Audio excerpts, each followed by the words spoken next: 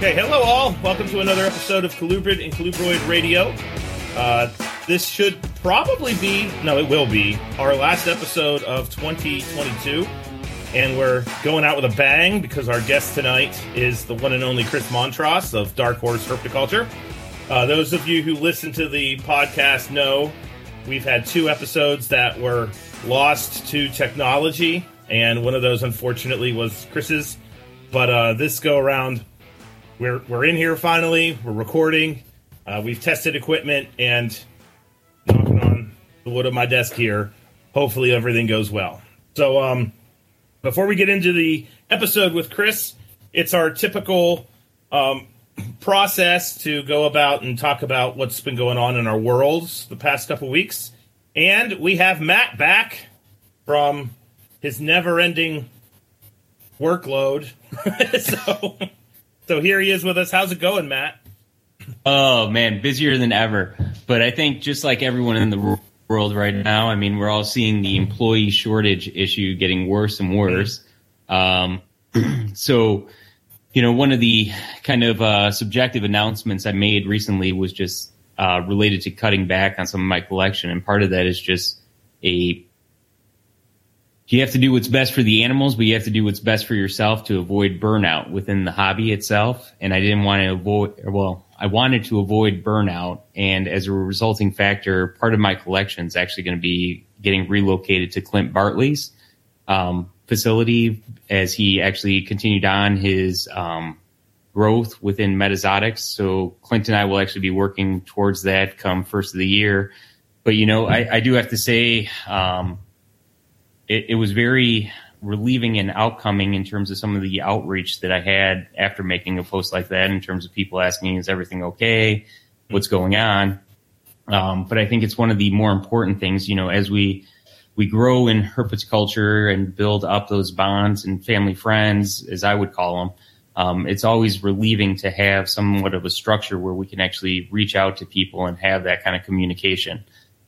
You know, one of the hard parts for myself, and one of the things that I had to actually realize was, I mean, I've built a collection that I think supersedes some of the different animals that we see within our global reach, if you will, from handpicking some of the different specimens, whether it relates to some of the locality stuff that we'll talk about today.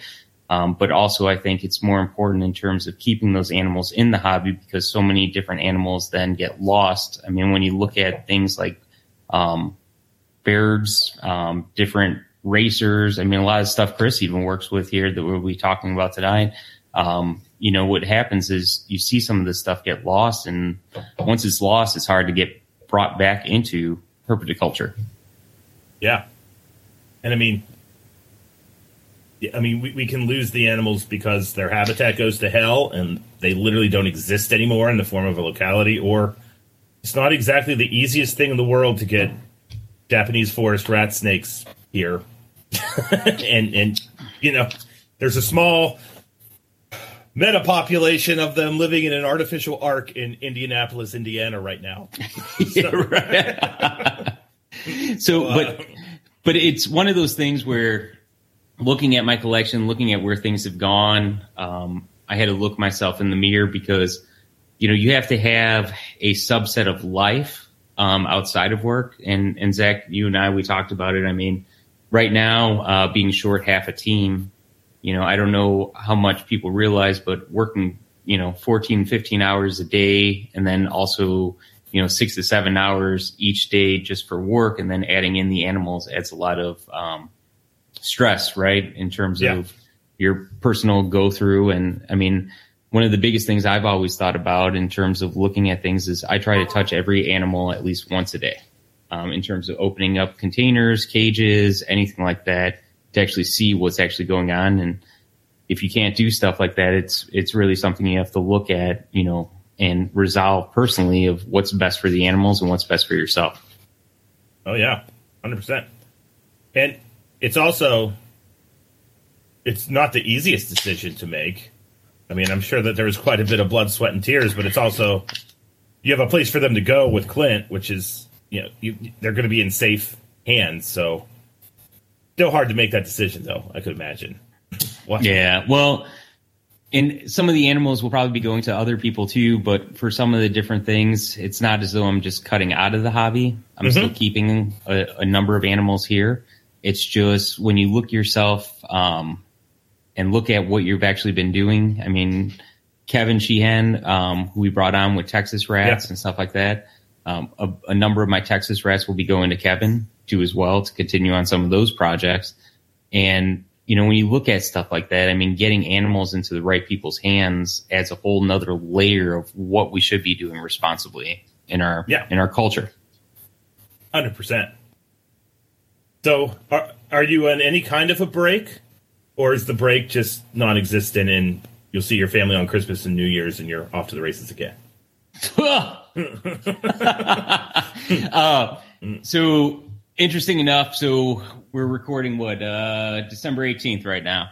Yes.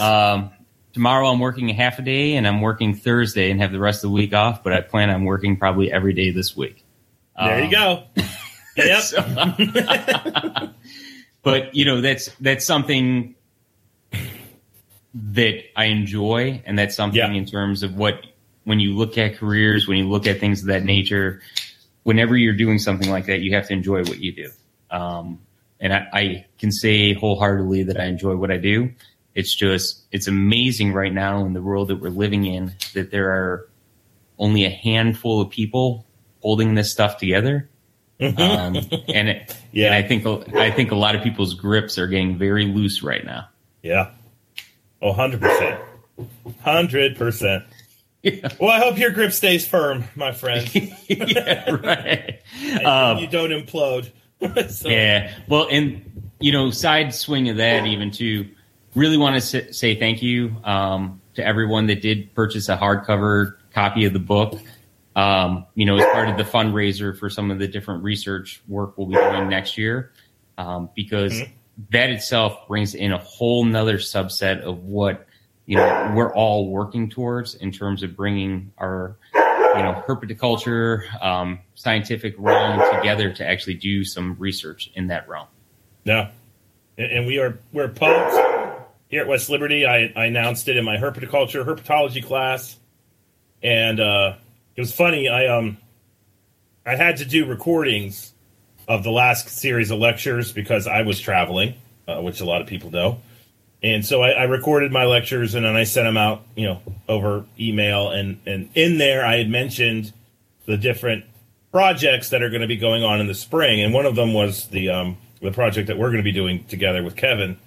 And I had, when you make announcements like that, you kind of sit back and it would be disingenuous for me to say, as a professor, that I don't have favorites. Like, it is true, people. Your teachers and your profs had favorites, and I have favorites, and I don't like pushing my insane workload onto people. I like people to kind of come to it on their own. And the students that kind of raised their hand and were like, yo, I want to help with that. You know, I was secretly like, yes, this is great. So we're going to have a great team to get that done, and I'm really looking forward to it. So more on that in 2023. Yeah. Should be. Well, that's probably that is probably going to be one of my highlights for 2023. Yeah, no, unequivocally. And we'll keep everybody posted because it's just fun and it's cool. And it's like the good side of herpetoculture because herpetoculture is funding this thing 100%. So you can't. I'm just going to quit there. I'm going to get snarky and preachy, and I don't want to. About, you know, the whole herpetology versus herpetoculture debate. Anyway, okay. Well, I don't have that many updates, and then we'll just jump into this. But I got everybody down for brumation. I got them down late. I'm doing this intentionally. I want to be pulling my guys out later than I ever have. I know that I'm going to probably be away the second full week of March. And that's normally when I'm like really getting into putting animals together. So I actually put everybody down for brumation on Wednesday. I had a lot of animals in my garage getting ready for it, but everybody's in the infamous corner. I've got my govies there. It's holding it. The govie graph is amazing. It's beautiful. It is right at 51 degrees. So pretty thrilled about that. but there's several snakes. There's hognose snakes, gopher snakes, bull snakes, Nerodia, corn snakes, rat snakes, and other stuff. My Japanese rat snakes are there. So we got that done. And this time of year is weird for me. When I put everybody down for brumation, I get twitchy because I'm used to doing a lot of stuff. So I actually kind of go through and just clean the living hell out of everything. So I'm going to be doing that over my winter break. I started that today. And then other than that, I have a couple new animals coming in January. I have a pair of doing air quotes, unrelated as much as they can be unrelated, blacktail Crebos from Madison Arvin, which I'm pretty psyched about. And then Tim Brophy, if those of you may know him, he's an indigo snake breeder, Eastern indigo breeder. He's a really, really good guy. He listens to the podcast. I realized that we need, like, the university collection needed to have Eastern indigos if we're doing all this research with Eastern indigos as, like, ambassador animals and things like that. But the paperwork, obviously, with Fish and Wildlife is kind of an issue there. And then they're not exactly cheap. And so I reached out to Tim, and Tim was gracious enough to donate 2 animals to the university's collection. And they're beautiful. I'm going to be testing one of the, like, fun questions in colubroid land, Drymarkin or Hydrodynastes, which one's better? I am on the what would I say? The underdog side on this, because Hydrodynastes will forever be my favorite with the false water cobras, but we shall see. I'm going to be raising the Easterns, the blacktails, and we have the yellowtails here at the university. So Drymarkin's all over the place now in my world. But that's basically it. And I'm finally on break, and it doesn't feel like it because now's when you do all the extra stuff that you don't get to do when you're a teacher, professor. So yeah, I'll be up here at school tomorrow, helping somebody build a caiman enclosure. That's all I know, and I have a meeting. But I'm doing the fun stuff now. So anyway, that's it for our introduction time here. I think it's time to jump in. Are you ready, Matt? Let's go, man. Round 2. All right, cool. Round 2 with Chris. So how you doing, Mr. Montross? I'm doing great, guys. All right, excellent. So it's kind of our standard issue, get to know the guest series of questions. And I know you've been on several podcasts, in particular, the THN or THP peeps have had you on several times. But we had you on before. We're going to ask you this question that we did ask you before. Could you kind of introduce us all to your background in herpetoculture and where this all began? Right. I've been told by my parents that this obsession with herps started from stroller age. Apparently I wouldn't leave the Bear Mountain Zoo little reptile house in the late 70s as a kid. And that I remember the place. I don't remember that particular unwillingness to depart, but I do remember the place. So, and then once we moved to Florida at the end of the 70s, like, there's herps everywhere. So it became an easy draw on attention for me to just become obsessed with every snake and lizard and chicken turtle and everything else that was around me at all the time. So, my mother's aversion to snakes in particular was pretty strong, so that wasn't an option for a long time. And so I did a lot of fish, like through elementary school, and my father let me start sneaking some snakes and stuff in, and that just kind of just turned the whole thing, and just been downhill / uphill, whichever way you want to look at it since then. So it was it's been there for a long, long time. I mean, even when I was doing fish as a little kid, I was still catching snakes and stuff like that, in the woods around the house and brown rolls around the yard and all those kind of things. It was, just a strong draw for sure. And then it really, there was a couple pet stores nearby as a kid in the early mid '80s that I was able to get some herps from. But it really turncoat a situation when a friend of mine would have been about 7th grade, I guess, was a member of the Central Florida Herpetological Society. And once I learned about that, I started going to the meetings immediately. And that just opened my world up, getting to go to those meetings and hear some of the greatest herp minds out there come and do lectures and go and tour facilities like Wayne Hills and stuff like that. So it was a really cool turn for me to just look into meeting this classmate that had gotten into the Herp Society through his Boy Scout group, I think.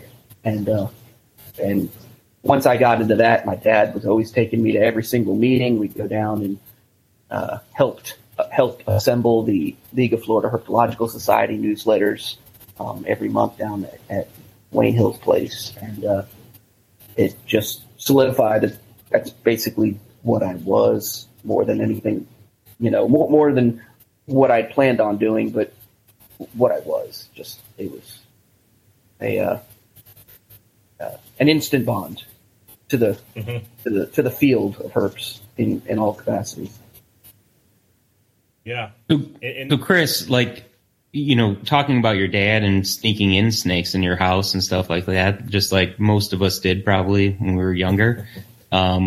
It's interesting. Even today, I was having lunch with an older gentleman, and he was telling me about how he used to keep ringneck snakes in a cigar box when he was a kid.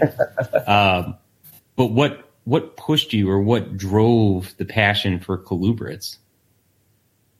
I've kept a little bit of everything over the years. Actually, the first snake I ever kept was a Simus. It was caught on my middle school grounds by a friend who kept it for a few weeks, wasn't allowed to keep it, and ended up at my house. All I knew was it was a hognose at the time. Didn't know any better. But after a few years and didn't have the animal anymore, I obviously realized it was a Simus, because the area we had historically, they're in the area as well as short tails and stuff like that. We're off in that direction. So from where I lived, so it was. But I do colubrids now. I've done colubrids on and off over the years. I do have a strong obsession with most herps, really, when it comes down to it. I find everything fascinating from, Pac-Man frogs and Mega Freeze frogs to, my favorite herp of all times is always going to be basilisks. I just don't have the time or the space to mess with those at this point in my life. I wish I did. I just don't.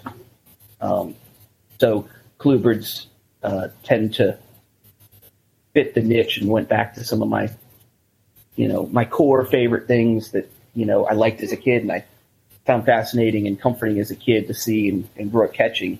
And even though years ago, most of those animals were always considered junk snakes and trash snakes, like when you go to the Herp Society meetings and people are wheeling and dealing and trading and buying and selling stuff, the killer rat snake was deep junk snake, and by no means anybody had abandoned water snake, that they were selling or breeding or anything like that. I mean, that didn't exist. I mean, growing up in Central Florida, everybody had access to the importers and the dealers and all that stuff. So everybody was, looking for the most coolest, exotic, crazy sort of thing that they could get their hands on. And so, my attention, of course, was drawn to those same sort of, cool things, quickly. I always had some colubrids. I mean, I remember having a bull snake, and I remember having, what else? Red rats. And, by the time I was in high school, I had, multiple morphs of red rats at the end of high school going into college and stuff like that. But I was breeding ornate box turtles and, stuff like that in high school, though. That was some of the first stuff I've read. It wasn't snakes or anything like that. It was working with the turtles and lizards, which is what I liked the most. I just hadn't fit my life the past number of years, so it just hasn't come back to being a thing to work with these days. Wow. So before we go we have our set of questions we asked, but I just want to bring something up that I think about a lot, and you kind of touched on it. So you mentioned that your kind of initiation into herpetoculture was going to Herp Society meetings. Yep. And it seems like I remember that one of the first things I did when I was an undergraduate is I went up to the Pittsburgh Herpetological Society and gave a talk on a project I did where I tracked a Nerodia zipodon, common water snake, northern water snake population for a year. And I loved it because it was in person. And in today's digital age, I was listening to a podcast recently and people were talking about a sense of community in a Facebook group. And I was thinking that does kind of exist, but at the risk, I mean, we're all either approaching or definitely middle-aged. Are we missing something by not having the herp societies the way they used to be? As far as our community is concerned? I think we are to some extent, but we also didn't have what we're doing right now. We didn't have exactly. it. It didn't exist. Like, I couldn't even call from my house to downtown Orlando area in the next county without it costing money. That's a long distance call. Just to call somebody it's going to cost my mom, I have $10, just to make a quick call to someplace. So, I think, the ability for us to connect in the ways that we do, be it social media, be it these podcasts like this, and it's opened up the world greatly. I personally appreciate it greatly, even though there are a lot of downsides to it, because a lot of the animals that I work with and that I've always found fascinating and passionate about since I was a little kid, like for years I never worked with them because there was no marketability in getting rid of them if I bred them. I've been up here in Alabama since I graduated college, so basically all my adult life now. And, we had one reptile show in the state that was routine, but I couldn't go and bring captive born water snakes or yellow rat snakes there and even be able to recoup my feeding costs, much less I'd probably have to give them away and nobody would want them. So the ability for, those of us to be able to connect like we do in different parts of the world with common interests is just amazing to me. I think it's just phenomenal. We didn't have that back then. Yeah, do we not get the, face-to-face meetings that we had at the herp societies and get the phenomenal speakers that I used to get to see, through high school and the end of middle school? Yeah, that's unfortunate, getting to see everybody from Ron Whitaker to Paul Moeller to Bill Haast and stuff come and speak at our monthly meetings. I mean, that's ridiculous. That's crazy to have gotten the chance to be in the same room as these guys and listen to them talk and tell us about their lives and their experiences, but at the same time, we have this ability to connect that we didn't back then, and that's God's merits too. It's just weird. I think about this a lot because I'm not the best at texting. Anybody that has gotten a text from Zach probably at some point thinks that guy has a PhD. I mean, and you two have gotten the text and probably thought that. So I'm not the best at that, and I'm not really a social butterfly either. So there's an irony in me bringing up promoting personal interaction when I have a tendency to run away from it screaming. But I think a lot of us do. Yes, I think that's why we keep snakes. Yes. But anyway, but at the same time, I don't know. I feel like there's a way for us to kind of maximize it. I just wish there was a little bit more of just electronic connection's cool. But it'd be neat or awesome if there was some kind of like, in my world, it's a meeting. So like you get like all the crayfish nerds get together for a crayfish meeting. And I know we have our shows. But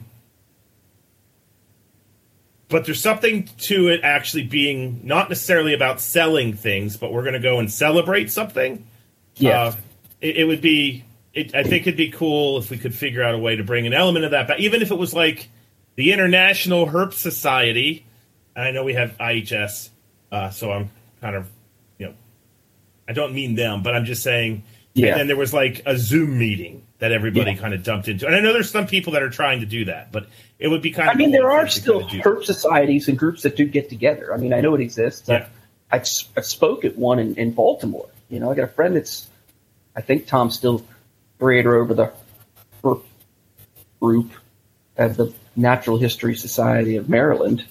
And when I went up and visited him after a bunch of years since college, a handful of years ago now, he's like, "Hey, you want to talk?" I was like, "Sure. Let me see if I can figure out how to make a PowerPoint." And I made a PowerPoint, made it work. Yeah. And then, like in the middle of COVID, the girl that's kind of over all their talks said they had, put a thing out and said, "Who do you guys want to see?" And they asked to have me come back on, so I did a Zoom talking to them again.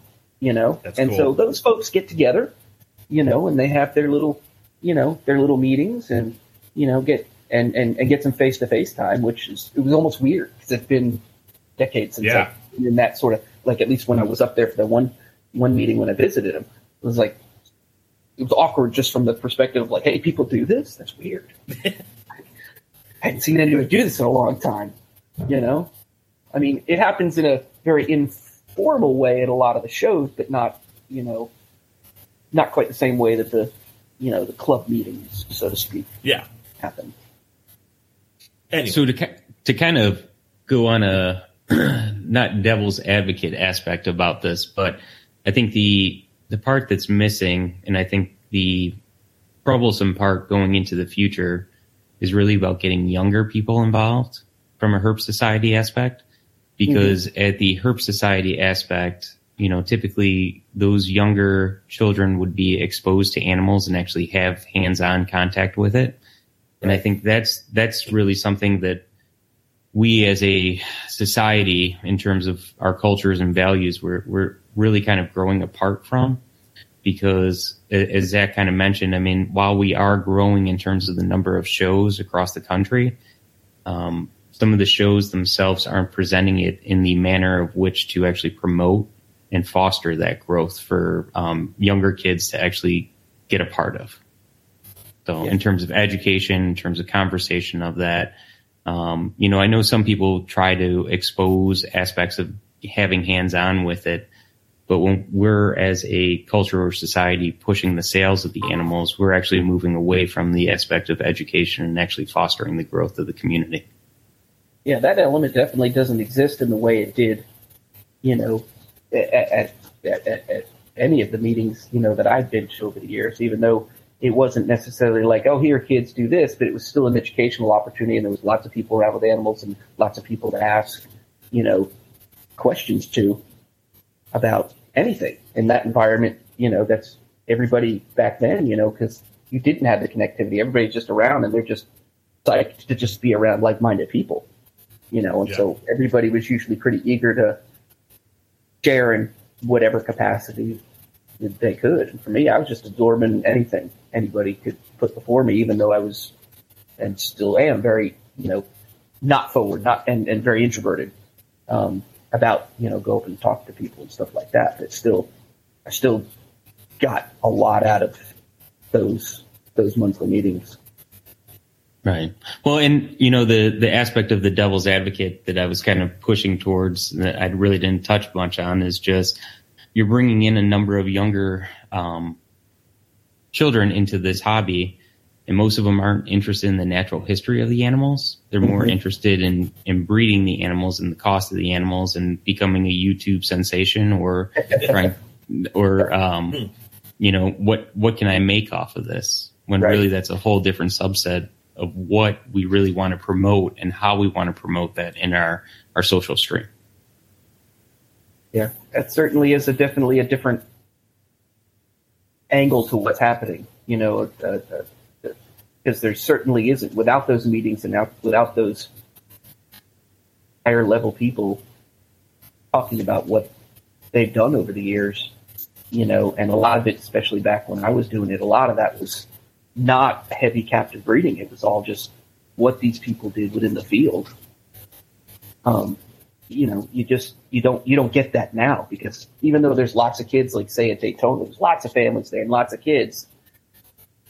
I don't know. It's still just like, I want to buy this pet lizard and I want to have this. They're not really learning anything about the lizard. They're not, getting somebody to tell them all about where this deity or leopard or whatever comes from or anything about it. They have no clue where these animals come from.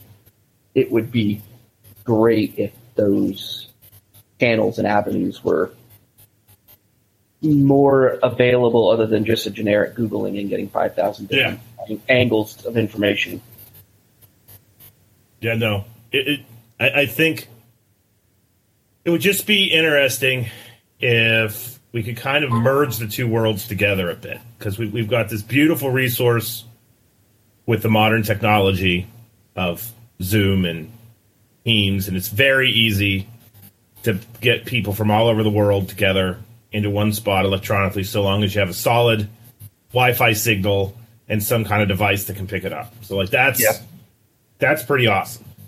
There is also something to be said about getting people together so you can actually form, kind of take the electronic bond you create through a digital world and make it real by getting face-to-face with people, which is interesting because I consider both of you pretty high up in my herpetocultural community. I message both of you fairly frequently. I haven't met either of you in person yet. So, and I'm looking forward to the day that happens. But I just think having some avenues for that would be pretty cool. But I don't know. Maybe it'll happen in the future. We shall see. But I do think about that quite a bit, because in my world, being a scientist, this is a big year for all of us because we're having the meetings again. And I'm looking forward to having meetings again and seeing people that I haven't seen since 2019, some of them. But I have that in crayfish land, but in herpetoculture land, it's just still sally forth. And if you're going to meet somebody and you're meeting them at like Tinley, Jesus Christ. Tinley is an interesting world. That is like an amazing place for the part of my brain that does herpetoculture, and then the introvert in me is dying, like just dead before I walk through the door. There are thousands and thousands of people there, so it's not exactly. It's just kind of an awkward. But you don't have to talk to them. You don't have to. That is true. But like, when you do try to talk to them, there's like people just zipping around you and everything. Like, oh my gosh, it's nuts. But and I was completely overwhelmed. I've never been to a show like Tinley before, and I met many people that listen to this are going to know Eric Westmoreland, and he's a guy that I talked to on the interweb, and I had to apologize to him when I after I'd first met him, because I was still in that like first hour of Tinley haze of like, this is real, like this is actually what herpetoculture can be. That I sounded like a blithering idiot when I was talking to him, and I circled back and was like, my feet have hit the ground again. Hi, my name is Zach. It was kind of ridiculous. But anyway, moving back to what we were talking about, the actual meat and potatoes of the podcast. I've got a two-part question for you, Chris. So first question is, and most people that know you know the answer to this, but there's definitely going to be people listening who don't. What does your collection look like now as far as taxa and your style of keeping? And then after you answer this, I'm going to follow it up with a question that you're probably going to allude to. All right. There is... I'll leave out one little fun stuff. The bulk of my collection is Neurodia and Pantherophis. And most of it in the Neurodia is Fasciata and Clarki compressicauda. I do have a couple of babies of Rombifer at the moment. I have one project of Erythrogaster, and I think that's it in Nerodia. It's just a handful of years ago, I just really enjoyed Fasciata subspecies, particularly the Fasciata and Fasciata pictiventris. Confluens, I have a love-hate relationship with. They're just so beautiful, and they were from the other end of the range where I grew up, and so, but they're not, most are not as tractable as the more easterly locales of bandits. Mm-hmm. So, though I will say my Chambers County Texases are much better than the others. But, and then in Pantherophis, it's a lot of obsolete locales. A lot.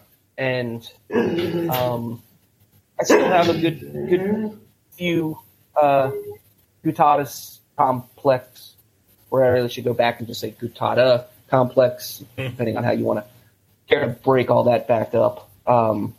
Where I still have a few red rat locales and Slewinski. I don't think I don't have any more emery in my personal collection. My buddy that I work closely with a lot of my rat projects still has some of the emeries that I've had on and off. They don't like my room as much. So I left most of the more westerly species of rats with him, and I just will kind of have them short term to raise some up here and there and be sure that he's got backups on hand and stuff like that in case something happens, that kind of thing. And do have 2 Lamprepeltis locales at the moment. I thinned back a lot of those too, just because my Nerodia and rat collection just keeps morphing into more than my obsession with Lamprepeltis. I love them. I really love my Florida Kings. I just like my bandits and my yellow rats more, I guess, than anything else. And then I've just got a few other side projects that I've added on over the last few years of voids. The Indian sand boas, been working with those for 5 or more years now. And I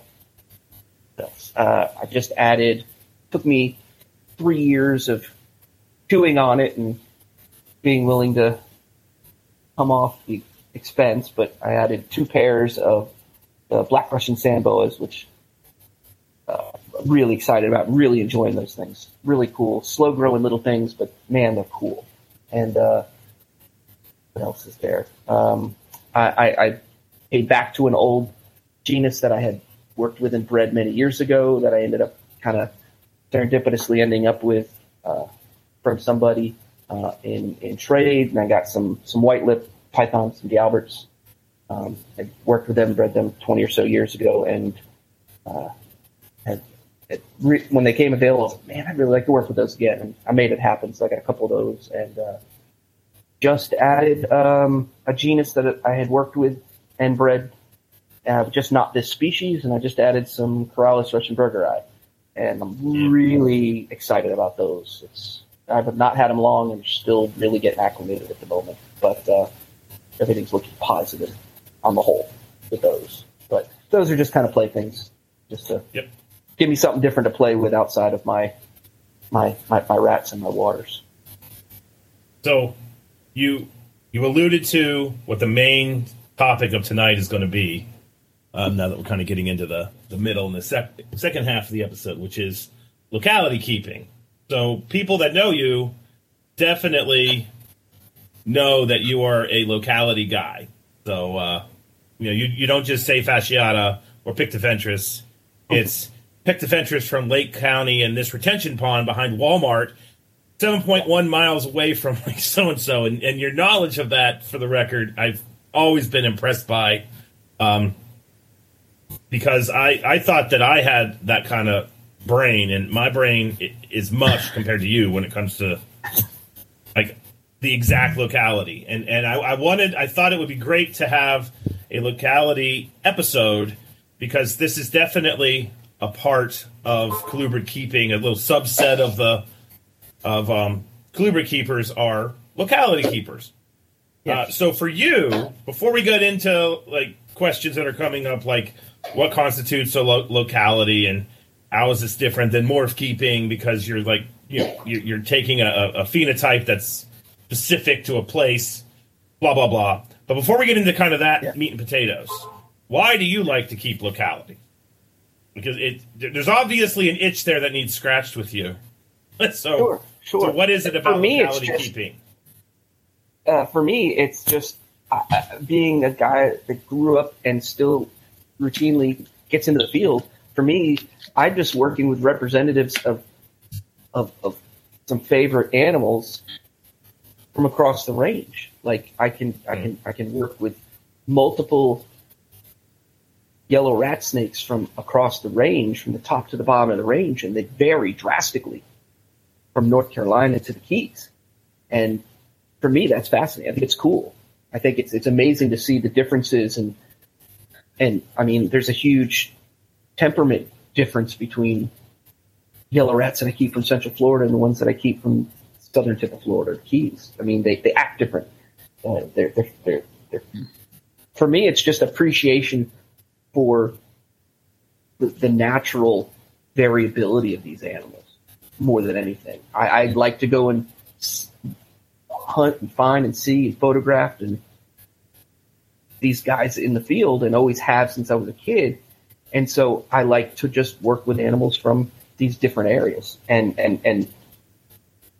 I know there's other people out there that like that as well. And so establishing captive gene pools of animals from specific parts of the range is just more than anything, just something that interests me. It doesn't interest everybody, but it interests me.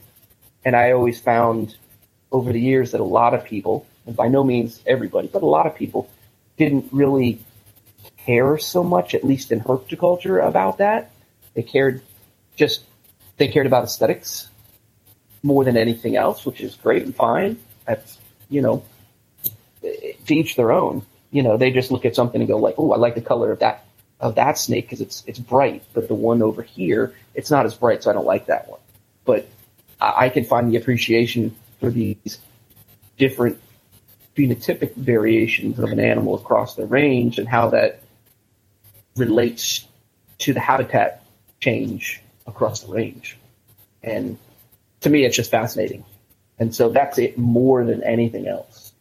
Just, I like to be able to go out and see something and know that, if I'm going to work with some animals from a particular area, they represent that area. Now, they may be similar 3 counties over, 4 counties the other way, but they seem to vary. Most of these animals vary as the habitat changes every so many miles, and on the other side of rivers, and, it's more of a sand hills here, it's more of a swamp area here. All those things greatly affect how these animals survive in the wild and what they need to look like, how they need to act. And I just like to have my collection, what I'm working with, reflect that. And it's really nothing more than that. It's not my animals are better than yours or anything like that. I mean, I work with morphs, but historically, a lot of morphs are very untraced. There's just a mix of animals. There's questionable backgrounds on the animals.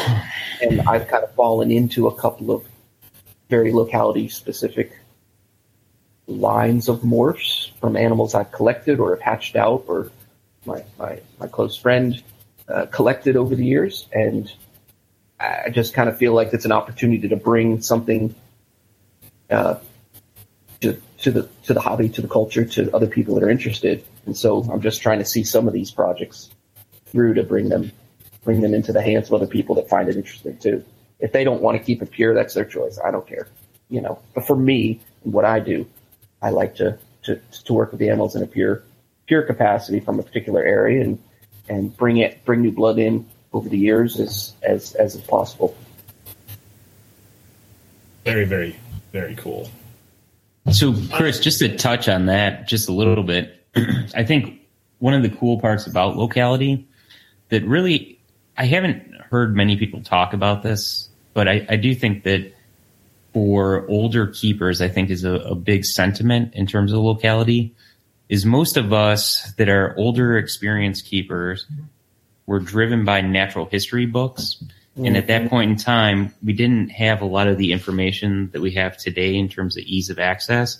And a lot of us had to dive deeper into looking up books or articles related to the areas where those animals were found, diving into different aspects of temperature, seasonality, because some of that wasn't presented in some of the books. And I think that's a big factor, I think, that really drives locality information or the interest in locality, because you're almost creating a picture for yourself of where those animals came from, and it kind of presents it in a different fashion or story, if you will. Because then you're immersed in where that animal is actually found and what you're actually coming from off of that. That to me is like the coolest part about locality, in terms of like immersing yourself in where that animal's found, learning about temperature, barometric pressure, seasonality changes, different populations of prey availability that might come in seasonality, where if we're just looking at, a species in general, we're getting just, boom, here you go. This is all we know about it. Where like locality, like you mentioned, different patterns, colors, things of that nature. I mean, we could look at Texas rat snakes, right? I mean, across their range, or black rats across their range, and look at some of the different variability amongst them. But I mean, one of my favorites is the Japanese forest rat snakes, looking in Japan and looking how much variability it's across, and how different populations, where they're found, and those habitats change drastically in terms of temperature even. I think that's really the cool part with locality for me. I agree with you 100%. For me, a lot of the projects that I work with are ones that either I collected my founding stock for, go back to those areas with some occasionalness depending on where they are, or the stock came from a close friend. I know where they came from. I know the stories behind where they came from. In fact, you may have seen the little article I wrote that Justin had posted on his website about how the South Mountains, North Carolina red rat snake came into culture. I basically wrote an article about the work Michael Kuhn had done and how many years it took, and basically the story of bringing that locality of red rat snake into culture. Because I thought it's a really cool looking red rat snake in an isolated population around an isolated mountain, and they look different than ones down in the low country, and it's a cool story. And I think he worked really hard for many years, and I think, with a couple of us now breeding those, that was something that could easily get lost in history, and some of that backstory makes them more interesting, as well as helps preserve the richness of some of these different locales of stuff. The same sort of thing, and a lot of folks that have gotten animals from me over the years, the ones that have an interest, I've told them about some of the backstories of how some of the animals I've gotten and where they came from and that sort of thing. And a lot of them are just like, wow, that's really cool to know all that, and that's the cool thing to me about it is knowing the history behind some of these animals and how they came into culture and why they're important. There's certain animals that I work with that are extremely important to me because they're from the town I grew up in, stuff like that. And other ones are from towns that friends grew up in that I've gotten animals from. So there's a lot of cool stuff like that about them that, there's a connection to them, and that's what keeps me interested in them, more than anything. Yeah, that's definitely what I like about it as well. And being a natural history nerd, seeing the variation across an animal's population, and then not just holding the animal in your hand and seeing it, but then taking it one step further and thinking about why do you look the way that you look, and then going to where the habitat is, and then actually seeing how the habitat is different for this population here, and that might explain why a golf hammock rat snake has that crazy pattern, and there are populations of golf hammocks where less than 5 miles away, 10 miles away, you've got your classic north central Florida yellow rats living. If you've been in that part of the panhandle of Florida, you know that they're it's a completely different habitat than Central Florida, where the golf hammocks live. The area down there in Gulf Hammock, if you're in the lower part of the habitat, it's a different world down there, man. I mean, those are some old wet woods down there that just are nothing like the sandhills a handful of miles away that get more sun and are dry and that sort of thing. And that all those little differences from a few miles one way or another makes a difference, as far as how an animal looks and acts to be able to survive. And for me, that's fascinating. Like when I'm in the field, I may have an interest in cruising a snake or whatever, but I'm spending probably more time appreciating everything that's around me. I mean, I'm constantly taking pictures of landscape and spiders and whatever happens to be around and flowers, and don't get me into carnivorous plant habitat because herping's done, I'm just going to sit there and take pictures of pitcher plants all day long. 100%. Yeah. Yeah. And the hard part, though, and I'm starting to see this even more now with locality, though, and this kind of brings into an earlier conversation we just had in terms of shows and selling animals, right? Is now you're seeing a lot of locality being presented or advertised where 10 plus years ago, these animals were bred and being sold with no locality. And now all of a sudden locality appears on their label, right? Just in terms of monetary value. It's very interesting. And I think, those that listen to this, I hope really do get some appreciation for this because, and I'll use mandarins as an example because I get asked all the time. So this is my mandarin. What locality is it? And you go back and you have to explain, well, this is what locality means. This is why locality is important. This is what I think about locality. But most people are just interested in the monetary value of that and not actually interested in learning about the habitat, the natural range, why things occur, why it's important to learn about natural history of the animal because it may have future implication for breeding cycles, aspects like that, I think that's, even if we were talking about herp societies and how we present things in that matter, I think that's the value. That's like really where we want, our future emphasis in our society to really kind of grow with, because that's going to help and lead for people understanding these animals better. And maybe I'm preaching. No, I agree. I agree with you 100%. I mean, I get people that I get that asked all the time. Hey, this is my picture of my whatever, my rat snake, my whatever. And what locality is it? I'm like, that's not how it works. It doesn't work that way. Like if somebody has, some babies of something and I can look at it and go, and I can know specifically what it is, like Zach posted a year or so ago, 2 years ago now, whatever it's been, a clutch of baby Selinsky rats. I looked at that and I was like, those are mine. Yeah. And those are mine. Like where are those from? Those are mine. And it tracked back. He got some animals from somebody had got some from one of the first clutches or two that I had sold. And then he bred them. And once he said who we got them, I was like, oh yeah, those are mine. So, but it's a matter of like, I could look at those animals and I could tell what part of the range they were from. And there's next to nobody else. I'm not saying there isn't anybody else, just publicly posting and that you can track down easily, not other people working with Louisiana locale Selinsky. Most of what's in the hobby is Texas size stuff. And those guys look different than the Louisiana. At least in my eye, they look different. So, I was very quickly able to go like, where are those from? Because if they're not mine, I want some. It's just that much because I could tell that they were most likely Louisiana animals, and if they were close enough locality, I'd want some for fresh stock, and they just happen to be mine. So. Yep.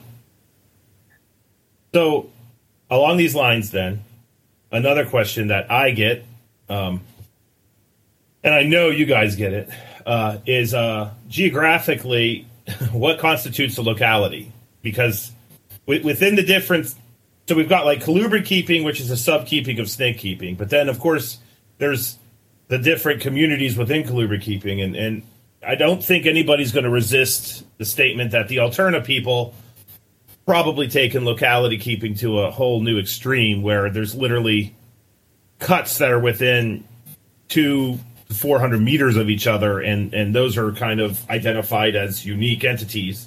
Meanwhile, if you come over to the world that I dwell in with the like Florida king snakes, there's Hernando County or Pinellas County.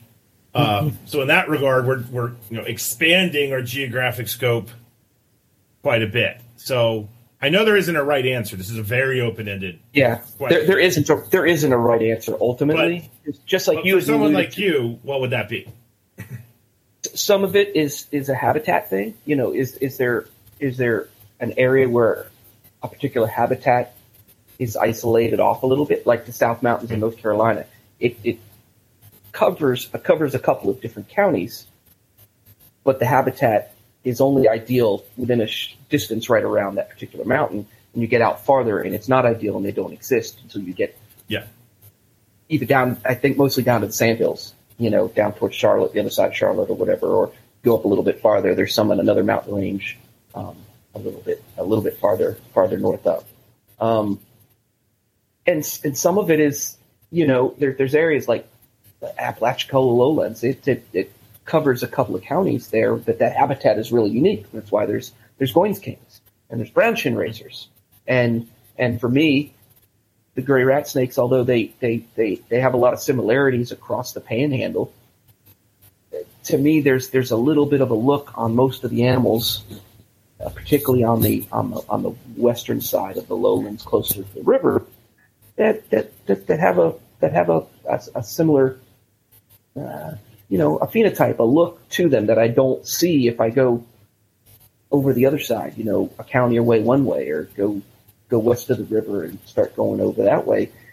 They're similar, but there's a big difference between like my Apalachicola grays and my Santa Rosa County grays that are found over off the Yellow River on, a couple counties away. Like those are drastically different animals, very different looking animals. Habitat's different from where they're coming to as well. And so some of it's just a matter of somebody collected a handful of animals from a particular area, and if nobody else is working with any otherwise, it's, that's the locale. Like some of my banded water snakes, I work with them from, a particular lake or a particular county area or something. It's, well, nobody else is working with any, and my Lake Jessup banded waters, well, that's along the St. Johns River, but it's actually one of the only lakes in the St. Johns River feed that isn't a flow-through lake. It's actually a flow into the river lake, and it's basically a low, swampy lake. And so there might be a little bit different right there than they are over at Harney or, even farther up in Lake Monroe or up at Lake George or something like that. They technically connect into the St. John's, but there's a particular spot that I've gone back to, and I've collected stock at the same little spot that my dad and I used to fish as a kid at. That was just a couple miles away from our house. And I go back to that same spot when I have a chance and go home, and I look to see if I can find one. And if it's something that, will suit, and I need something, I need a new male, or I need something I want to bring into the bloodline, I'll grab another one to bring in, to bring into the gene pool, and cross my fingers that it wants to eat and get established well. And now a lot of that's for me. I mean, you talked about the kings. Kings they're pretty bad. I mean, you talk about like Pinellas, Pasco, Hernando, Citrus, they vary up along that way. God, you're talking about, localities for the Pinellas and the Pasco and Hernando, like they're pretty close to each other, but it's just a matter of maybe the spots where those animals are able to be found in still are separated because of us, because of what we've developed what we've taken away habitat-wise. And so these particular areas, although they may not be revealing specifically where they're found, they're just being presented as this county, that county, for the sake of just having the ability to divide them up. You know, a lot of times it's our municipality lines that make up some of these localities. Quite frequently, Florida Kings being definitely one in that case. And, So, you know, I think that's it more than anything. It's just where somebody starts a population from and keeps the stock pure to that area. And sometimes it's a county, sometimes it's a habitat. It's, you know, it's a subjective sort of naming, I guess, would be kind of a way to label that. yeah. So, Chris, you know, off of that, though, how is that any different than, or how is it different from morph keeping in terms of breeding, in terms of selectivity of an animal inside of your collection? Nothing on the grand scheme of things. I mean, other than that, the animals that I'm working with represent a particular area and population. Ultimately, I'm selecting what gets bred. I'm selecting what gets kept. I'm selecting what gets paired. There's a definitely huge, you know, human selection, you know, component to the whole thing. No different than somebody taking their anery red rat and bringing it to their A-male red rat and working their way towards snows or making ghosts or making whatever combo these days that exists to the 10th degree. There ultimately isn't once it comes into captivity. It is entirely in our hands, and we're playing the card deck ourselves. So for me, it's more of just a connectivity of what those animals look like in their range, and that's all it is for me. I mean, I see a huge difference in banded water snakes around the state of Florida. There's certain phenotypes that you only see in certain areas, you know, and I don't see certain colors or certain ways the pattern exists in other areas. You know, there's definitely a very noticeable difference, you know, across the range. And for me, that's the interesting thing about it. You know, if somebody else wants to breed them from different areas, that's fine and dandy. I don't care. Work with water snakes. I encourage it. So, Chris, that brings up a good question, though. So if you are keeping a locality and breeding locality, are there certain guidelines that you need to follow in terms of what you represent as a true locality? There's certainly nothing clad in stone on that, that's for sure. But for me, it's just, you know, one, honestly representing what you're working with, and two, doing your best to try to keep some diverse bloodlines into the situation. You know, sometimes it's not always possible to go back and get your hands on animals from a particular area for any plethora of reasons. Just habitat doesn't exist. Animals aren't found there anymore. You just can't get there. You can't find anybody to help you get those animals. You know, but, you know, for the ones that I can, in my case, I try to get new blood from certain areas every so many years just to try to keep the gene pool diversified. You know, there's a lot to be said for line breeding, and I don't argue with that because it does help you show what is in your line and what isn't in your line. A lot of locality projects out there are popping up lots of cool new morphs. Daniel Parker has had a lot of cool morphs pop out of his king snake projects because he's working with a small gene pool from a small area, and that gene's hiding around out there, and it increases his opportunity to have these morphs show themselves by doing some line breeding, as opposed to just constantly bringing in new stock all the time and never having that represent itself. So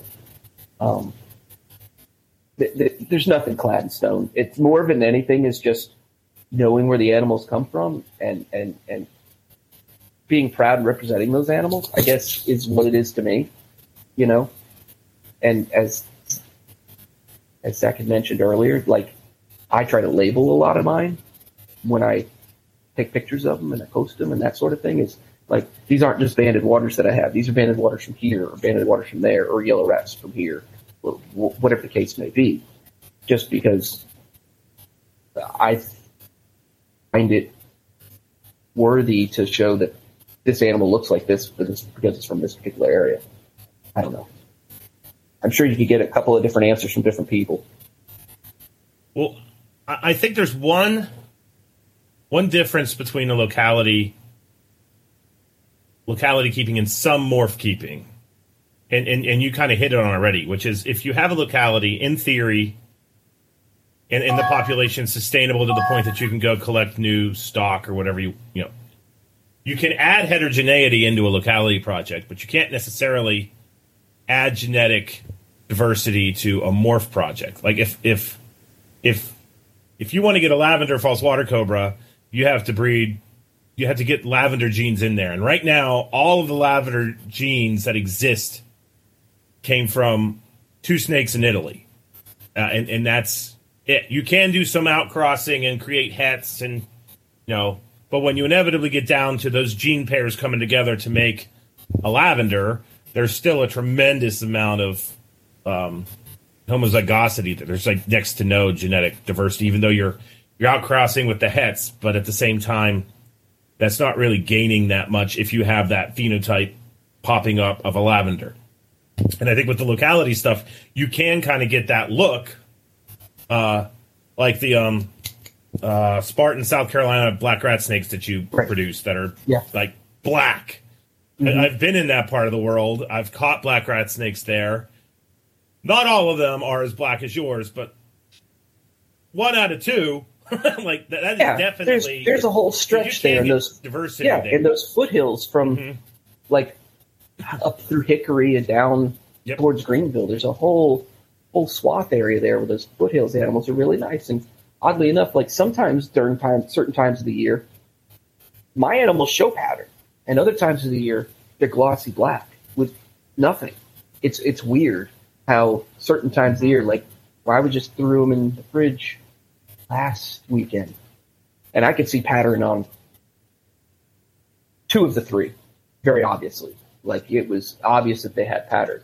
And then other times of the year, like, unless I've fed up heavy and I'm seeing the stretch between the scales, like, I don't see anything. They're just jet black. And a lot of that, bear with the barking. My wife's moving dogs into the house. But that area in general, and that's why I held off for years. I always wanted to get some nice black rats, but I just didn't have a source or a way or know exactly where get my hands on some. And through a good friend, Michael Kuhn, and a friend of his who's now a good friend of mine, I was able to get my hands on some fresh stock from his area, and they're in Spartanburg from Jason, and and they're awesome. And he's working with some, and we've swapped blood back to get some, get some new genes in. And he works with some morphs as well and bring his into some. He's got some Lucy's at least. I can't remember what else he's got, but to me, I just think a nice jet black rat's beautiful. I think it's cool. I get to work with a jet black rat snake and a bright yellow striped yellow rat snake and a nice cool light silvery yellow gray rat snake. All those sort of things. That's what I like to see. I can just go have some animals from 3 or 4 counties off and bounce along the range, and they all look different. I think that's cool. Very, very cool. So, another question, and we've already we've danced around it. We just haven't hit it straight head on. Purity in the locality keeping. There's a very straightforward look to this, but both of you have alluded to. People oftentimes say, "Oh, I have a Vietnam locality mandarin rat snake," and then you ask them, "Well, tell me a little bit about the parents." Well, the guy said it was a Vietnam mandarin rat snake, and then if you know what that phenotype looks like, and you're looking at the rat snake, you're like, "That's not a Vietnam locality mandarin rat snake." So there's definitely an ethical question behind this, but if you don't know the history of your animal and someone's selling it to you as a locality, can we say that's a locality? Can we not say that? Like, how does that whole thing work in your eyes? for me, if you can't trace it back to wild caught animals, you know where they came from. You kind of can't claim it. If like you get an animal from me and you say it's from, and you tell somebody else it's from this, but they got the animal from me. There's still a trace that you can get back and get that information, even if that person may not have kept up with, the label and the deli cup of what I put on their container and what our conversations may have been.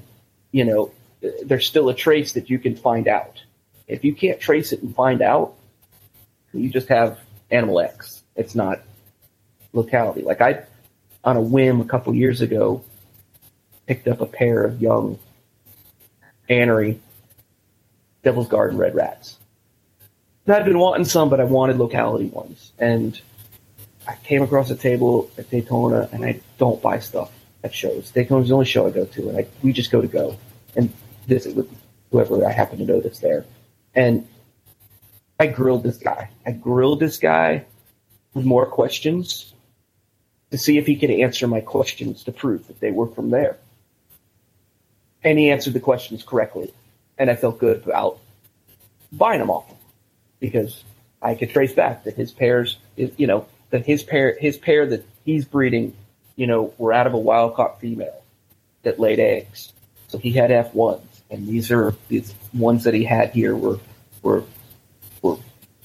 F2s, and he answered the questions clearly and could answer them properly because I just looked at his deli cup lids and they were like Devil's Garden red rat, Devil's Garden red, and they were all Anneries. And so I just started asking questions, and he answered the questions correctly to satisfy myself that they were true and legit. I didn't ask him for a road. A lot of people, aren't going to tell you that if they don't know you. Those sort of things give you specifics about where, a lot of people still to this day are extremely cagey about where they go herp and that sort of thing. But fine. I just haven't spent enough time down there. It's been down there. I just haven't spent enough time road cruising that right time of year to get any for myself. And so I took a whim and I got him, but the guy answered the questions to me right. I can trace him back to a wild caught animal. And that was enough for me. I felt good about it.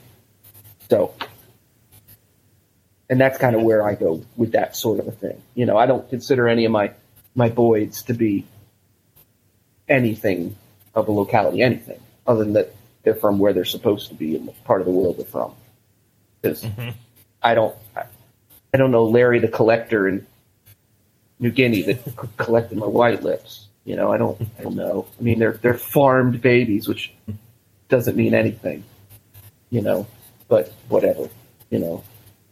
But when it comes to some of these animals that live within the range and the distance of where we live, you can track down information, to a pretty close level, and if not very specific level of where the animals come from. And for me, I try to get my animals either myself or from somebody I trust that got them themselves in most cases.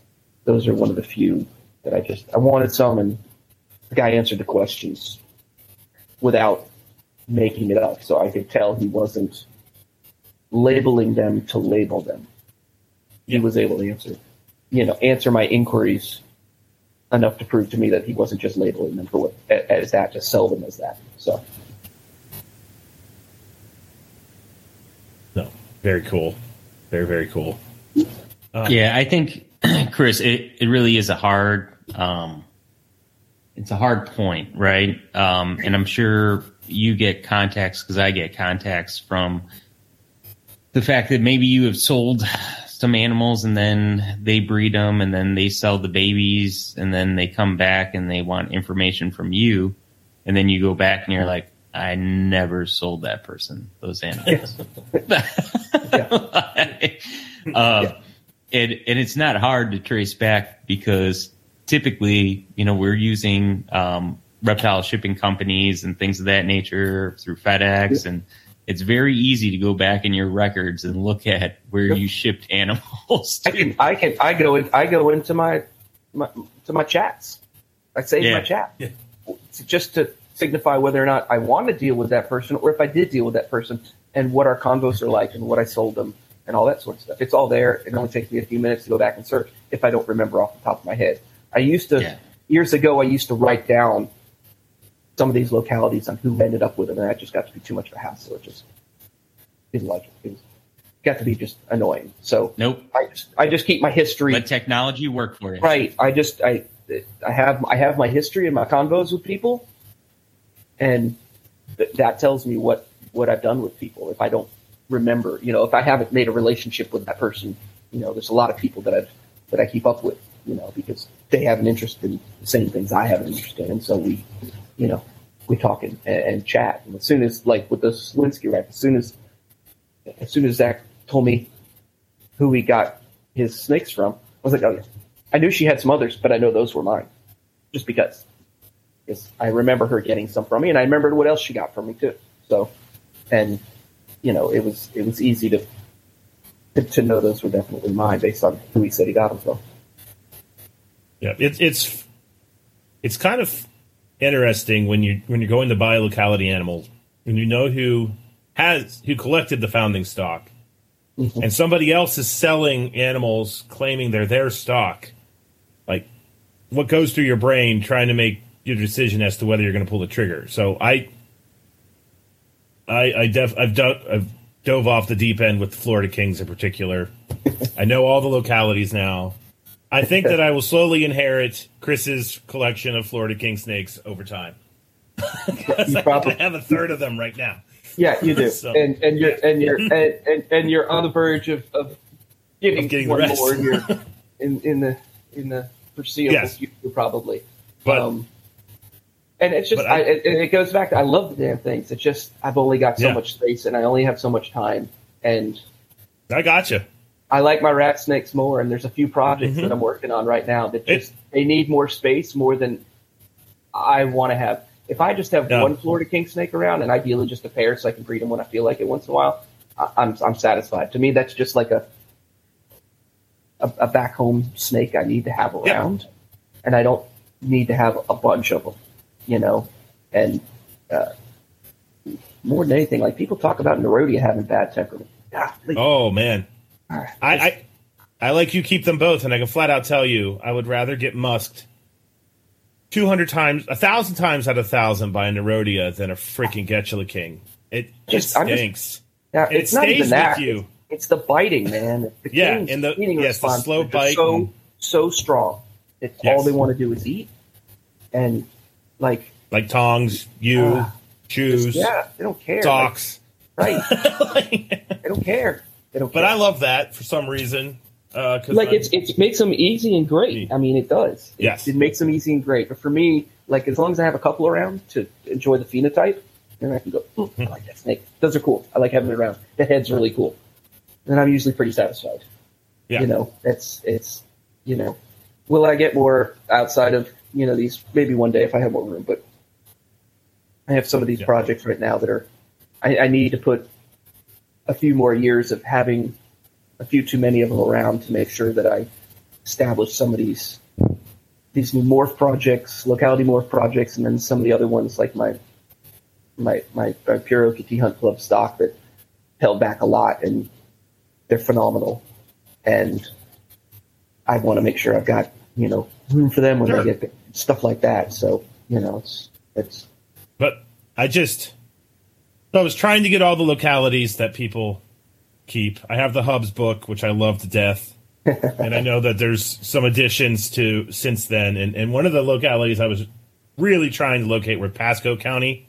Because I have Pinellas, I have Hernando. And there was a pair on Morph Market, and they were an outrageous price. Yeah, just don't. Look, don't. We'll get you some Pascos. Don't worry about it. Well, I was able to email the guy, and then I didn't buy from him. And then I reached out to Daniel Parker, and Daniel Parker was like, "Yeah, those are mine." I was like, "Okay." Yeah. And that's the key when you're talking about that. That's what I did. If Daniel can verify it, then you're good. Mm-hmm. Yes, because that's 90% of the Florida King locales are his bread and butter. Like, they wouldn't be in the hobby if it wasn't for him. So that's hours, what I had to do to pull the trigger on him. Until then, the hours and the dedication into those that he's done to make sure that a lot of these are in the hobby, and it can't be compared to anybody else. Like, kudos to Daniel for all the work he's done. And now he's managed to resurrect Swanee Kings. He has found old timers that had some stock. And when I walked by his table at Daytona, I did everything in my power to not buy a handful of Swanee Kings, because I had some back in the early 90s, and he had some on his table, and I really just wanted to give him a couple $1,000s and buy all of them. And I didn't. There's pending legislation in my state that I'm told is not going to really happen, but I just tried not to pull. I made a point not to pull the trigger on more layups until this thing looming over us here in this state goes away. So, but they do exist, and that's really awesome that Daniel's done that. That's all that matters. So you also mentioned about, and I definitely have gotten back into this, especially in the past year, the whole field herping tie-in to locality keeping. So when in some circles, when you talk about herping, a lot of times in kind of the modern, 2022 version of herping, a lot of people are like, you find the animal, you take a picture, you put the animal back. And when you talk about how you're collecting, I think that, in herpetoculture circles, collecting means one thing. Outside of herpetocultural circles, it means another. I'm a scientist, and I can flat out tell you, and I'm not trashing, I know there's other biologists that listen to this, but there's definitely, when you collect in science land, you're putting that animal in a jar. Like, it goes to the bed of the pickup truck, you get out your chloratone, inject its heart, and then nail it with some formalin, and it's going to the museum. And from a biological perspective, when you take that animal out of the wild, you have effectively done the same thing, but it's different because you're taking the animal out, you're creating this kind of captive population, and then people come to Chris to get that captive population instead of hopping in a car necessarily and driving down and collecting. So, like, when and I also know that you are incredibly ethical when it comes to doing this. So could you kind of discuss when you are going out to collect a locale or to get genetic, like what exactly that entails? I mean, most of the time it's just, collecting a couple animals just for myself. Like, I want a few animals to start a gene pool. And if it's an area I know I can go back to in the future because it's a place I like to go or, or I expect to be able to go, as long as I have a pair to start off with, I'm great. I ideally like to start off with 2.2. That's my usual target. Doesn't always happen. In some cases, in some of my rodeo locales, like it certainly hasn't happened. But it's a big difference than if you're going to go get some banded water snakes from one of the dealers in Florida that they're just buying them for $1 a piece from guys that are collecting every single one they see. I collect for myself. I collect for my own selfish pleasure, ultimately, what it comes down to.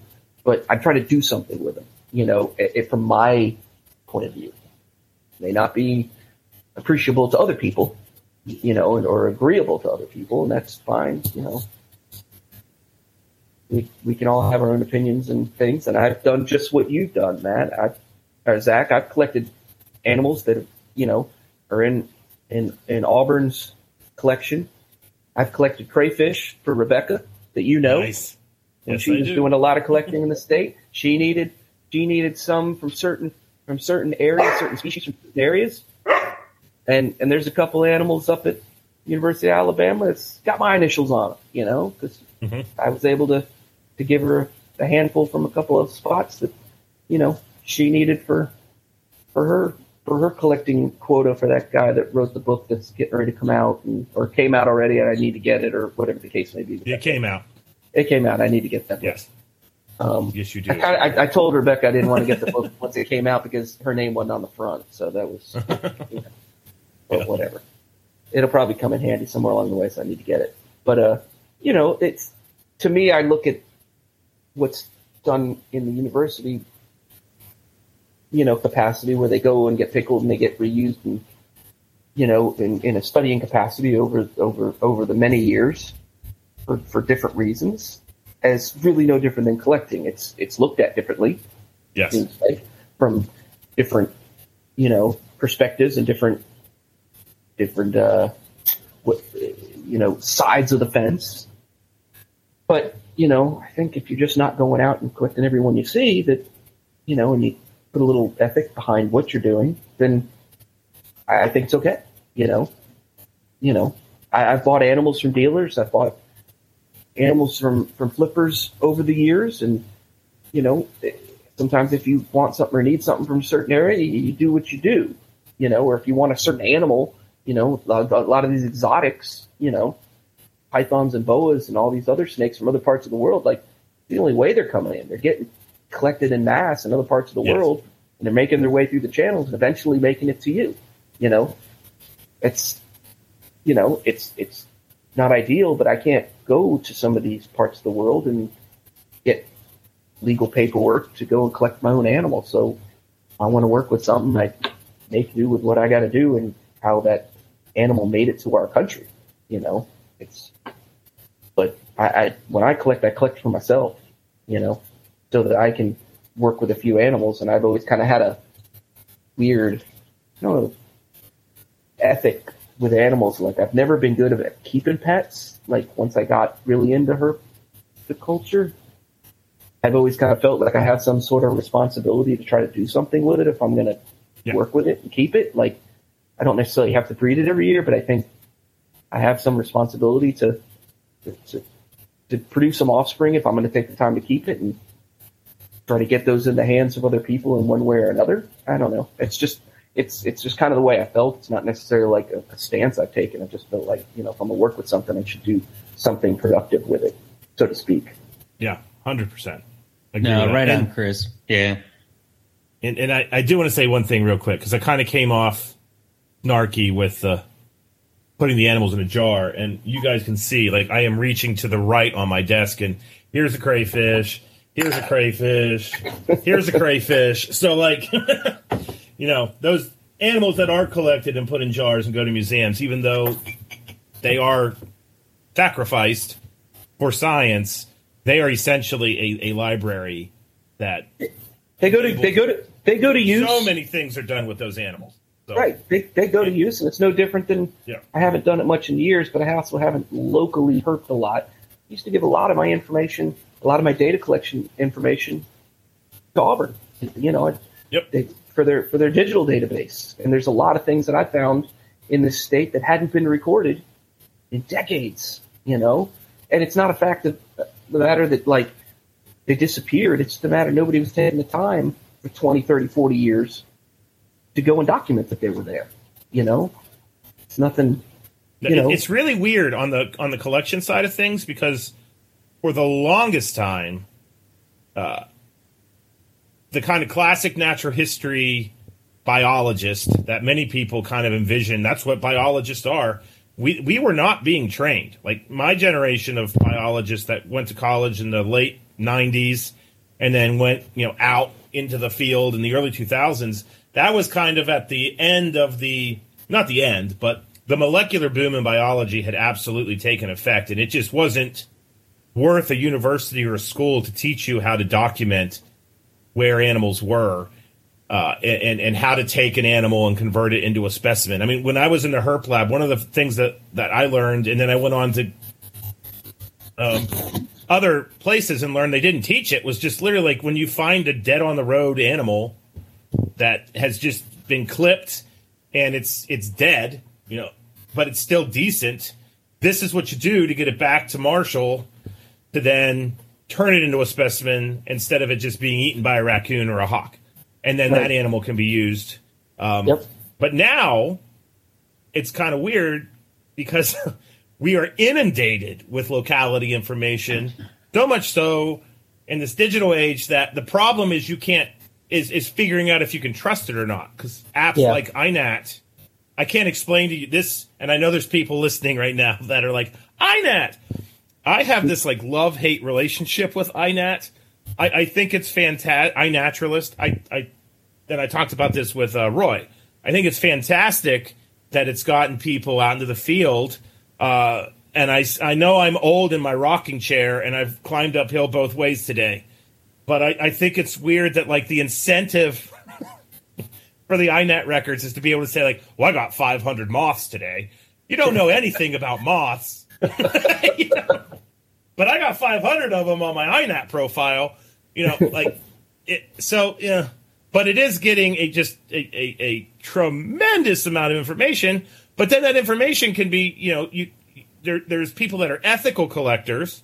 I would be lying if I didn't say when I went to Kansas on that failed Nassicus trip that I didn't look at INAT to see, like, where the hell did people find Western hognose snakes in Kansas in the past 2 weeks? Like, that is something we all do at the same time. I've never used it. But I don't use it. Exactly. Right. I've never, like, I think I've gone on there once, and I just didn't. But my buddy that I work closely with on my rat project, he's my parents' age. He's retired. He's a rat snake guy. All he's ever done is work with rat snakes for the most part. He's kept a few other things here and there over the years, obviously, but like he goes back to his 1958 Conant Field Guide, and those rat snakes are what he likes to work with. What's in that book? And so he didn't have any Texases. Like, this is a good example recently that we just made a new project come to fruition this year. Is he had some muddy mixed gene sort of Texas rats for a number of years, and we eventually parted with that project. And he's like, all right, took about a year or two, and he finally was like, all right, I need to get some more Texas rats. And so he's like, I know what I want. And he wants animals that are colorful, reds and stuff like that. He knew roughly what he wanted to do, but he used INAT to help figure out what part of the range he wanted to get some from. So we isolated an area in Louisiana that we wanted to look. And then once we did that, we got on Google Maps, and we just literally started looking for places on Google Maps ahead of the trip, looking for roads to cruise, looking for trash piles, looking for whatever we could. And we made a trip down. He drove down, picked me up on the way. We went down there and spent a couple of days, and we hit these different areas that we marked that looked like they could be cool spots. We found one road in particular that was a really cool road, and we found a diversity of species on that. But we found Texas rats, Louisiana rats, whatever you care to call them, that were particularly interesting looking. And we ultimately collected 4 animals. Only one of them just would not thrive. The little one I had picked up this year just couldn't get it to thrive. But the ones that we initially got a couple years ago, the pair that he has, and I have an adult male, he got first clutch from. We've held back all those babies, and now we've got a nice gene pool to start with, some really cool-looking Texas rats, and they're all off of the same road. The gene pool's from the same road. In fact, they even had some friends that were herping down there that are just field herp guys, and I was like, hey, go check this road out. You're going to find stuff. You're going to find stuff you like. And they were there just like 2 weeks after we'd been there, and they recruits like 4 or 5 of them, and they were all older animals from ours, and they were all like cool-looking. They all looked the same. It was a cool spot that's got a nice population of them that we can always go back to unless it gets developed and add new blood down the road if we want to. Right now, we've got a decent little gene pool to work with of 3 animals and the first clutch, and we'll be able to get some in the hands maybe starting next year into other people that think that they're cool, hopefully. Cool. But if nothing else, I've got 2 pairs I'm raising up plus a wild-caught male to work back into that. It'll be several years before I'm producing any, but his pair hopefully will produce again next year. And, that's kind of like how we approached it. He used INAT just to figure out geographically where he wanted to go. And then we just got on Google Maps and make a rough idea of roads and places we want to spend. And basically we just go down and we just go herping and have fun. We, take pictures and we have a great time. And hopefully we find what we were looking for, and if we don't, so be it. We had a cool time. It's so different now than it used to be. I remember I was here. I was an undergrad at West Liberty, and Google Maps didn't exist. Like, we didn't have I take that back. There was a version of Google Maps that existed. There was a website, and I don't remember what it was called. Maybe TopoZone, where you could get all the kind of classic USGS topo maps, but you had to know the name of like the map, and you had to type that in, and you would get it, and it was like no satellite imagery at all. You couldn't see where there was a dump or anything like that. But I distinctly remember the day I walked into Walmart, and I went to like the magazine section, and they had an atlas, and no big deal. But it was an atlas for Pennsylvania, not like the 50 states. And I was like, and I had a trip that I was going to go look for short-headed garter snakes for, and I was trying to figure out like, how the hell am I going to plan this trip? And I grabbed it, and my mind was blown. And that was the first Delorme atlas that I had ever picked up. Yep. And now my kids laugh at me today at West Lib, because if I go anywhere, if I'm going to if I have crayfish work or herping in a state, my response is I'm buying the Delorme. So here I am, and we're driving down the road, and I got my atlas open in the front seat. Meanwhile, all these 20-somethings behind me are like in real time on Google Maps, like whipping with their thumbs, like, hey, there's a dump over there. Hey, there's a dump over there. So I am starting to feel a little bit old. But the nice thing about the book is you can like mark it with a pencil. I mean, and I know you can drop a pin. But I still have my Florida and Alabama in my car. My they're in there. I haven't. They're up underneath the passenger seat. I haven't broken them out because, like you just said, I got pins all over my Google Maps. Yes, because I've learned to utilize the technology in that capacity. And it makes it easy for me too. Like if I get an animal from somebody, if I get a group of babies from somebody, I can go, okay, where did they come from? And I can put a dot. I've never been there, but I got a dot at the roadie crew. They got cruised on, or where the parents were cruised. I've got the information on those, and that's important to me. So if I ever want to get some more, I know where that I either myself need to go look, or if somebody's going to be in that area and can look for me. I know where they're at. So all that's No, I got to experience your pins last year when we were in Clewiston, and I sent you that message. Yeah. So is there anywhere around here? And then all of a sudden, like, bam, bam, bam, all these places Chris had been. And it turns out the road we actually got the Florida King on was the road that you had been to. So, anyway. But no, that's what's fun about this. I definitely like the aspect of it just adds layers to the cake when you do locality keeping, especially if it's animals that are here in the States where you can get to them. Where you can basically be like, this is a Belglade Florida King or Cane Fields Florida King. I've now been to Belglade. I saw a dead on the road Florida King in Belglade, which was ironic. We drove all over those damn cane fields, found one. We're driving by Subway in the middle of town, and there's a beautiful, unfortunately dead, 4-foot king snake on the side of the road. But I, got out, took pictures of it, and the pattern of that animal is identical to the Belglade animal that I had received. And that's a dirt cheap king snake. I think I paid $80 for that thing. But at the same time, that's probably my favorite because that's the only one so far where I've actually been able to get to the field. I know what the cane fields look like. I've seen the cotton rats. I've seen like the whole kit and caboodle, and then I come home and I get to see that animal. So I think that's I just like the part of the locality where you just got this added nerddom to it. And that's exactly what it is for me. A lot of the folks that have gotten some of the Darkhorse rats from me, I've given them the story that how the original parents and stock were acquired by my friend down there in the Keys, and they're just fascinated. Like he has his rats in like vision display cages, and he keeps little finch breeder bird nests hanging in his Darkhorse rat cage, because 2 of the 4 original animals that he got through a finch breeder as a pest animal from Key Largo. He used to years ago with his work as he traveled around. This is in the 80s. He would travel around, and as he would stop in local pet stores and just say, "Hey, you guys get in any of the local rat snakes around? Like, do you want to see what they look like?" And bear with the barking. My wife's moving dogs again. Yeah.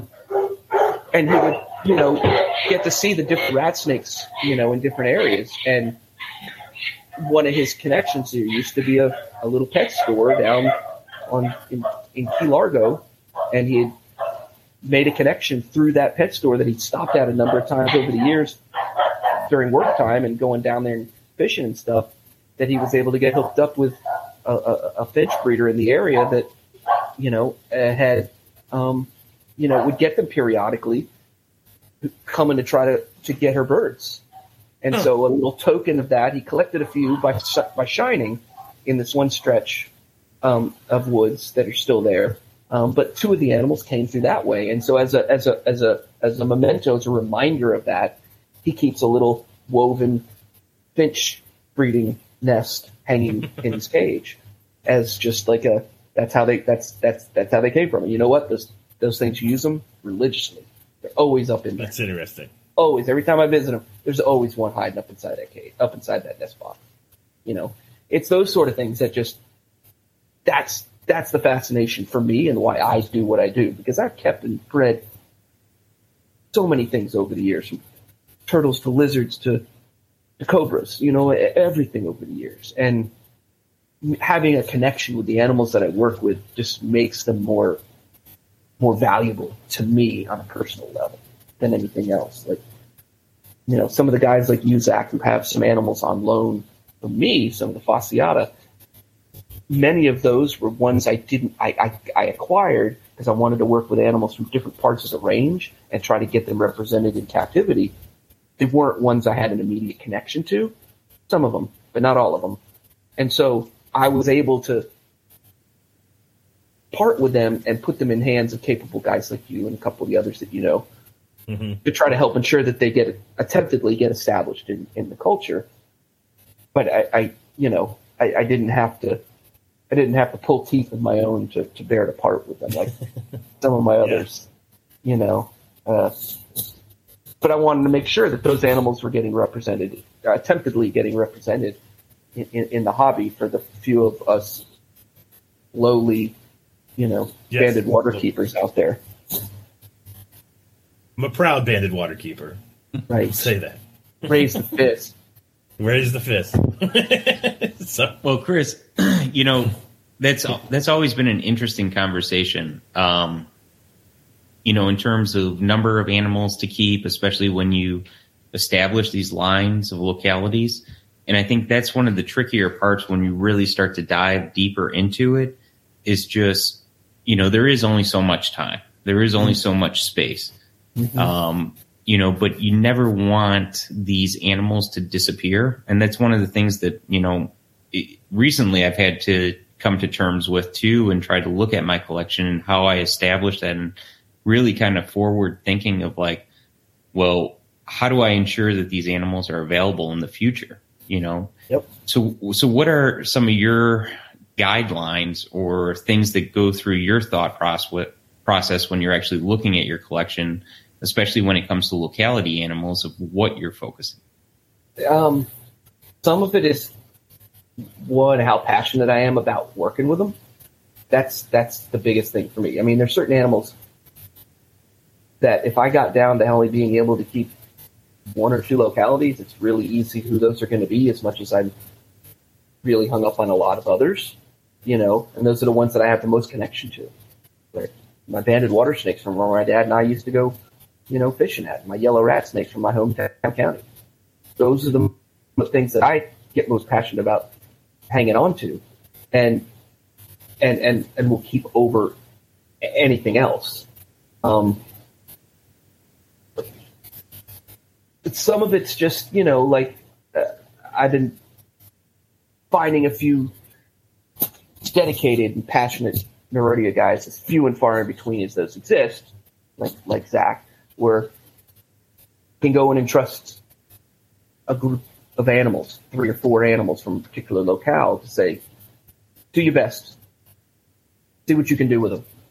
If you succeed with them, great. I want some babies back. If you fail, that's life. That's the way it goes. It's the way it's meant to be. I can't do anything about that. And initially for me, when I'm getting a locality established, I tend to hoard back a good bit to make sure that I don't try to rely on other people. Like if I put animals in other people's hands, that's the one thing I learned years ago is you can't rely and trust on anybody else. You gotta subsist off of yourself. So if you want something to be established, it's gotta be in your hands to worry about. Because once it goes out in somebody else's hands, it's out of your control. You can't do anything about it. If the guys like Zach who have stuff of mine out there, if they all fail, that's the way it goes. You know, for every reason. They decide not to breed and they get out of the hobby, the animals die, any number of different variables that exist out there. That's the way it goes. You know, those are the ones that I was more willing to not be as dedicated to as some of the ones that I still work with. And some of the ones that I'm, working with now where I'm still always kind of tweaking my collection and going, all right, this project's got to go because I need some more room for the next 2, 3, 5 years on some of these others. And maybe after 5 years, some of those will get scaled back, particularly I've got some of these, albino Gulf hammergrat snakes and anathrustic yellow-bellied water snakes and albino Everglades and this new morph I had pop up in my albino project up with the Everglades and those sort of things. So for me, I want to try to see some of those projects through a little farther and maybe are keeping a few more of those around and not keeping some of the other projects that I'm not so hung up on. And they'll go to other people, either just be sold outright or whatever, depending on how hung up I am on working with some of those. But that's the one thing, biggest thing I had to learn years ago is just to not, it's nice to know that I know where some of my animals are, but at the same time, those people may never breed their animals. They may get out of the hobby. There's all those factors that we can't rest our laurels on, so to speak, with any of these projects, and that just is what it is. You just got to come to terms with once it's out of your hands, it's out of your hands, So I just try to see some of the projects through that mean more to me and ensure that I've read them enough times in hopes that they can, be established and found love enough by other people to keep them going. But as we've all seen over the years in the hobby, when certain breeders stop breeding stuff, they just disappear. Saw that with stuff that Bert Langerwerf bred. Some of those lizards, like once he passed, there's almost none of them around anymore. Many of those lizards, outside of the tegus, a lot of the other stuff just more or less vanished. You can find some of them if you look hard enough. You're going to pay a pretty fat penny for them nowadays, if you can find them. And that's just the way it is. It's an unfortunate side to that, unless you can find the people that are passionate enough about them to keep it going. I mean, I've seen some of my offspring that I've sent out bred in other countries, Canada, Europe, and that sort of thing. And it's awesome. I can't tell if they're going to keep going with them, if what'll come of them. I don't know. It's out of my control. So that's unfortunately the part of the hobby that we all just have to accept, I guess. Yeah. Well, this was flipping fantastic. So hopefully all is well. And we didn't have some glitch that happened earlier and people actually get to hear to this point. It seems like the topic of locality is the white whale of the podcast. Because the last episode I had with Chris Painshab, exactly what we talked about. But it's definitely a fun, subcategory of colubrid snake keeping.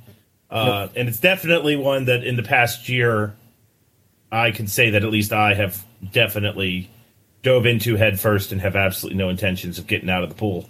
And then the final thing, because I like to add these things, from a biological point of view, there is actually a term that we use for these population phenotypic differences. So basically when you look at a yellow rat from North Carolina and you look at one from Central Florida and you look at one from Southern Florida, and you can kind of see these tells that are indicative of the locality, and that term is haplotype. So those of you who are into locality stuff and you want to kind of see the biology behind this, and there is absolutely strong biology behind this, Haplotype, HAPLO type.